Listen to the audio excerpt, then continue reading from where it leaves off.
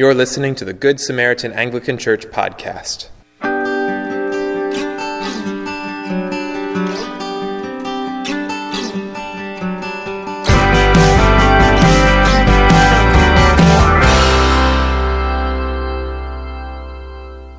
The following sermon was recorded by the Reverend Carrie Klukas on the fourth Sunday of Advent, December 22nd, 2019. A reading from the Gospel of Matthew. Now the birth of Jesus Christ took place in this way. When his mother, Mary, had been betrothed to Joseph, before they came together she was found to be with child from the Holy Spirit. And her husband, Joseph, being a just man and unwilling to put her to shame, resolved to divorce her quietly. But as he considered these things, behold, an angel of the Lord appeared to him in a dream, saying, Joseph, son of David, do not fear to take Mary as your wife, for that which is conceived in her is from the Holy Spirit. She will bear a son, and you shall call his name Jesus, for he will save his people from their sins. All this took place to fulfill what the Lord had spoken by the prophet. Behold, the virgin shall conceive and bear a son, and they shall call his name Emmanuel, which means God with us. When Joseph woke from sleep, he did as the angel of the Lord commanded him.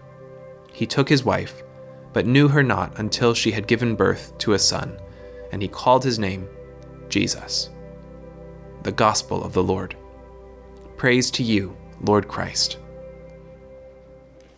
Please pray with me. Lord, give us ears to hear you, hearts to be softened by you, and minds to be changed by you. Give us insights into your word and help us to change our lives to live more in line with your ways. In your name we pray. Amen. Please be seated. The gospel passage, there are a bunch of passages today, but the last one that I just read was also the gospel that was for this morning. So that's what we're going to focus in. The gospel passage today that we are reminded of about what we're about to celebrate in the coming week, the birth of Christ. We are told once again about the conception of Jesus, about Joseph's first reactions to Mary's situation, and the subsequent response to the angel. How many times have we heard this passage? For those of us who have been in the church for a long time, we hear over and over again this story, and it becomes rather easy, I think, to overlook the significance of the passage. Mary lived in a time in which women had little to no power. She had few legal rights, and agreeing to have God's child, she was seriously endangering herself. Mary would have grown up knowing what happened to girls who were found out pregnant before marriage. Mary would have seen the persecution of girls and of the suffering of their families with shame. Guilt and shame were the crux of the Jewish way, and shame and fear kept people in line and kept them under a standard of living. And Mary's willingness to trust God was profound. Joseph and Mary were most likely set up by their families as a good match. Mary probably did not know Joseph very well, and she probably did not know his character. There is no way she could have known what he would do with the news of her pregnancy before their wedding. Young ladies, or let's be rather honest, they were young girls, were set up by their family in an agreeable match with an older man. Joseph was older, he was more established, and he was able to support a wife and children. Mary was young so that she could bear many children, and her family could be relieved in the care and the financial provision for her. Marriages of falling in love and of choice were highly abnormal in biblical times. Marriages meant alliances in families, and they meant the development of their community. As a side note, I'm rather thankful to be alive in a time period where there is choice and where there is freedom for women. I'm thankful to have fallen in love with my husband's heart and with his character and with his love of the Lord. So in Mary's day and age, if a woman was found out to be pregnant before marriage, she was liable to death. She would have been taken beyond the town limit, and she would have been stoned to death by the town. Most of these young girls did not choose to become pregnant. They lived in a time period when they were thought of as property, and the identity of the man who was responsible for the woman's situation was usually unknown. And I think so often in the church we really sterilize what is happening in the midst of Mary and Joseph's story.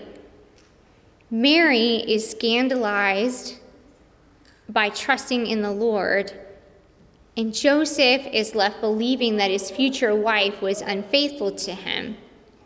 And both of them bear the weight of other people's speculations and their assumptions. Both of them have to trust each other and God, despite the facts that appear to prove something very different. Joseph and Mary lead the way for us, and they become tied to one another in an interdependent way. Their story becomes a story of great risk, of sacrifice, and of trusting the Lord in a very profound way. In a holy Christian relationship, a couple becomes tied to one another in an interdependent way. There's actually a part in the marriage ceremony where the priest takes their stole and the couple has their hands together, and the priest ties their stole around the hands of the couple. And it's just saying that literally you are being tied together and God is there with you in the midst of it. They choose, a couple, when they choose to be tied together in an interdependent way, they choose in the process of getting married to put aside their days of thinking only for themselves. They set aside a future of choosing what works for them, and instead they take on a life of self-sacrifice, thinking of others and of seeking the good of the whole family. Husband and wife, they bend towards each other in understanding and in graciousness. Joseph and Mary show us that interdependence can bring great peace and love and provision in our lives. Joseph and Mary's story at first is very messy, it's very difficult, and yet it is so similar to life as many of us know it.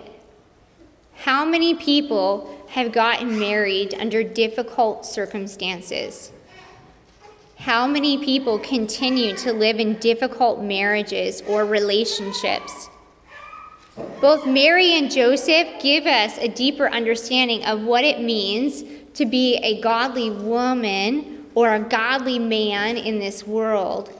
They give us sort of a pathway to the Father and a way to follow in this life. Today I want to look at their lives and their choices and their attitudes and how that can shape our own lives today. First, we'll look at Mary's life and the attitude of her heart. Mary's final response to the angel Gabriel became a life verse for me when I became ordained. It was, "Be it unto me according to your will." Mary's life points to in the way that we should go. Trusting God is not easy.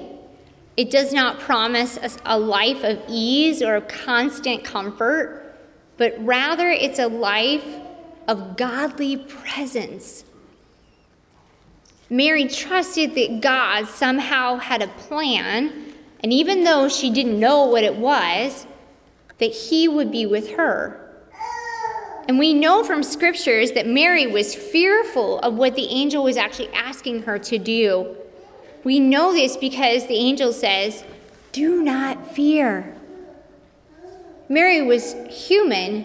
She experienced all the things that we do: pain, hunger, sickness, anxiety, loneliness, and fear of the future and what it held. And yet, she kind of steps towards godliness and a willingness to follow despite fear. Her life and her story can be ours as well. I know that I've had so many conversations with so many of you, and I know it in your lives and mine, that so much of our lives, or my life, was coated with layers of fear and of anxiety. Being a priest, being a mom of a large family, or even just walking into an enormous room and having to talk to everybody in it. All these things can be really challenging.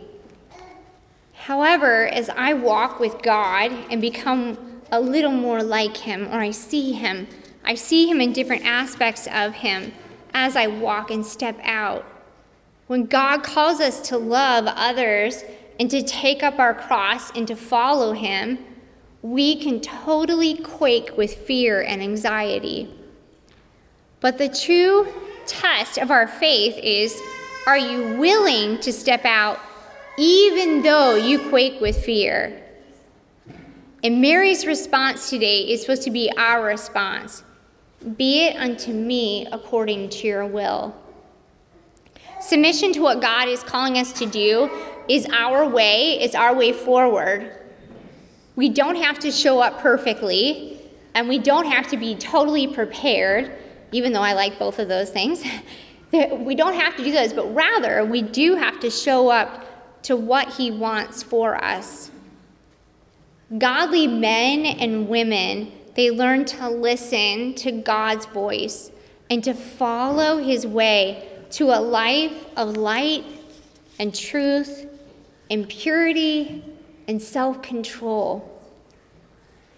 Mary shows us today how to fear and trust, and how to step into what God calls us to, despite our own limitations or fear. Joseph, however, he's not spoken of much in the scriptures. However, in the passage today, we hear some of his character. Joseph gives us a powerful example to the world of a godly man.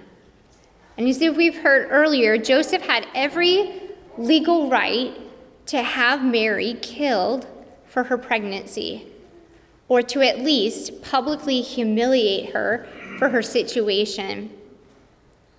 He decided instead to divorce her quietly, which would have surely meant a life of bondage and of human trafficking for both Mary and for Jesus. Women were totally unable to provide for themselves, and they were completely left vulnerable to the evil motives of other people. God, however, he spoke to Joseph in a dream, encouraging him to take Mary as his wife and to raise Jesus. Joseph listens and he obeys despite the immense cultural pressure that he must have felt in order to send her away. He was the one with great power in their relationship with Mary, and he did not abuse this power. Culturally, he could have, and nobody would have thought ill of him. However, eternally, he was called to do something that was quite different. Joseph was this fine example of a godly man who bends his strength and his power to the will of God. And some of the finest Christian men that I have ever met in my life, they live lives that are poured out for others. Christian men are called to use their size and their strength and their intelligence and their courage to serve others. They're to lay down their power to the will of God. And over again, we see examples in the world of men and women mistreating others and using their power to take for themselves what they want and when they want it. Our news right now is absolutely filled with examples of immoral living, of abusing power, and of using repulsive language. But what is the Christian way? Joseph, he provides this hedge of protection around Mary and Jesus. He provides them with a livelihood of being a carpenter, and he gives them a place in society. He sees them as human beings that were made in the image of God to be respected and cared for. In our society today, one of the leading causes for being unable to see someone who is made in the image of God, and rather looking at them in a very subjective way, is the use of pornography. We have significant research that has been done about the detrimental, by people that are not Christians, about the detrimental effect that it has in our society. Throughout the development of technology, our phones have become small computers that go everywhere with us, and therefore they take the internet everywhere. Accessing pornography is a massive, wide epidemic that knows no age limits or genders. Children are being exposed, often accidentally, at very, very young ages, and they become quickly addicted, as well as all ages in between. And our culture's lackadaisical attitude regarding the consumption of pornography has led to a serious breakdown in marriages, in healthy sexual development of children, and of the ability to see someone as being made in the image of God. And if we are to become people of God who bend our power and our will towards God, this must not be a part of our lives. If we are to look at someone and to see their heart, to see their dreams, and to see their humanity, then we have to give ourselves to pure, holy, and undefiled living. If this is a struggle for you despite your age, you don't have to live stuck. You don't have to crave those images or be bound by them. God is powerful enough to break open the bonds of death, and he can set us free from all things. And he longs to clean our minds, to give us an ability to see other people as he made them. And Jesus longs to bring his people into the light. In Philippians chapter 4:8, it says, "Finally, brothers, whatever is true, whatever is honorable, whatever is just, whatever is pure, whatever is lovely, whatever is commendable, if there is any excellence, if there is anything worthy of praise, think about these things." Seeing and treating someone with grace and kindness and humanity requires our minds to be free of worldly sins. Joseph, he sees Mary as a human being who's made in the image of God, and therefore he cares for her, and Jesus in a profound way. Joseph allows Jesus to grow up in a safe Jewish home with a mother and a father. Joseph provides this hedge of protection around Jesus and Mary, and he does not use his authority or his power to frighten, humiliate, or abandon them. He shows a truly strong man who uses his size and his strength and his intelligence to quickly obey the Lord. Joseph did not hesitate towards action when the Lord told him to do something. He used his God-given manly attributes to provide and care for Mary. And Christian men can safely follow Joseph's example of love, of provision, of kindness, and of bending of his own will towards the will of God the Father. How might God be calling you into a life of sacrifice for another person? How are you serving those around you and providing a hedge of protection around others? Do you see a small child wandering from their parents? Encourage that child back to their parents. Do you see someone struggling with a door or groceries or keeping up with their lawn? Offer to provide help, to perhaps even provide some relief for them.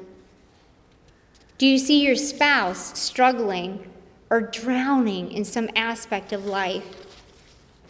Perhaps offer help and let them know that you love them and you long to help. True strength, true power comes in laying down your life for others. I am deeply thankful for these past 14 years of married life, as it has been for me. I'm like, can't even look at him. An awe-inspiring experience to be walking next to a man who longs to provide love and care and kindness to his family. It was easier the first service. You weren't here. I have watched him shape his pursuits around his family, giving up sleep for the sake of providing. I have watched him give up opportunities that he really wanted, knowing that it was not good for our family.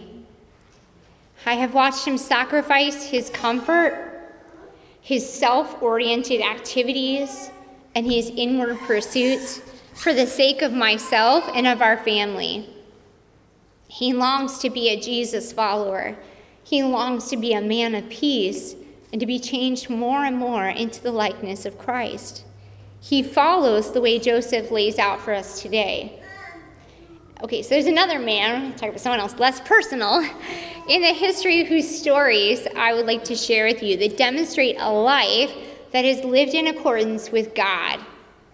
So night was falling over the harbor of Bristol, England, and in the orphanage that was founded by George Mueller and his wife, the children were getting ready for bed. George was working in his study when his wife arrived with alarming news. "We're out of milk," she said, "and there isn't enough for the morning oatmeal." George laid down his pen, and this wasn't the first time that money needed to be for buying food and for supplies, and it was tight. The Muellers took in their first group of 30 girls in 1836, and their orphanage, now at that point, housed over 100 children. From the first, George remained resolved never to ask for funds from people or never to borrow money. He went to God alone for every need, trusting wholly in the Lord's faithfulness and provision. So the pastor rose from his desk and he reached for his wife's hand. "Mary," he said, "let us pray." And then 2 orphanage employees joined them, and together they made their humble yet their necessary request to God. Tiny, helpless mouths were depending on them for sustenance. Be assured, if you walk with him and look to him and expect help from him, George reminded them afterwards, he will never fail you. So someone knocked on the door and Mary hurried to answer it, returning to the study just a moment later. She handed her husband an envelope. "It's a letter, George. Hurry up and open it." Enclosed was a sum of money that was more than enough to buy the milk. And within minutes, there were 2 more letters arrived with money and pledges of support.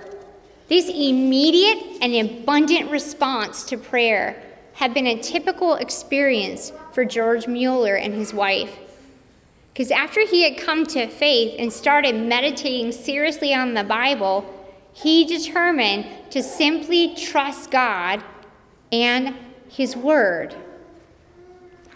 All throughout history, we have profound examples of Christian men and women who pour out themselves out in the service of others. They're men and women who radiate the love of the Lord, who show self-control and kindness when they could totally abuse the power that God has given them. Abusing power, lying, and cruelty are fast and they are easy. Just think how easy it is for you and I to sin, to be unkind, to be quick with our words, to be quick in our judgment of others. Joseph and Mary show us that we are to be a holy people who cling to the cross, who take the hard paths that lead to eternal life. God longs to train up and shape us for glory and to make us into a people of peace and self-control, acknowledging each other's humanity. So as we enter this Christmas week, I pray that each one of us will look upon the nativity of our Lord with new and fresh eyes. I pray that each one of us will see some piece of our own hearts that need to be transformed and made new. And I pray that each one of us might come more fully into our own humanity, being able to see one another as God has made us. To God be the glory, now and forever. Amen. This has been a production of Good Samaritan Anglican Church in Middleburg, Florida. For more sermons, sermon notes, and information about our congregation, please visit www.goodsamaritananglican.org/sermons. If this podcast has been helpful to you, please subscribe and leave us a review with your favorite podcast player. Thank you for listening. God bless you.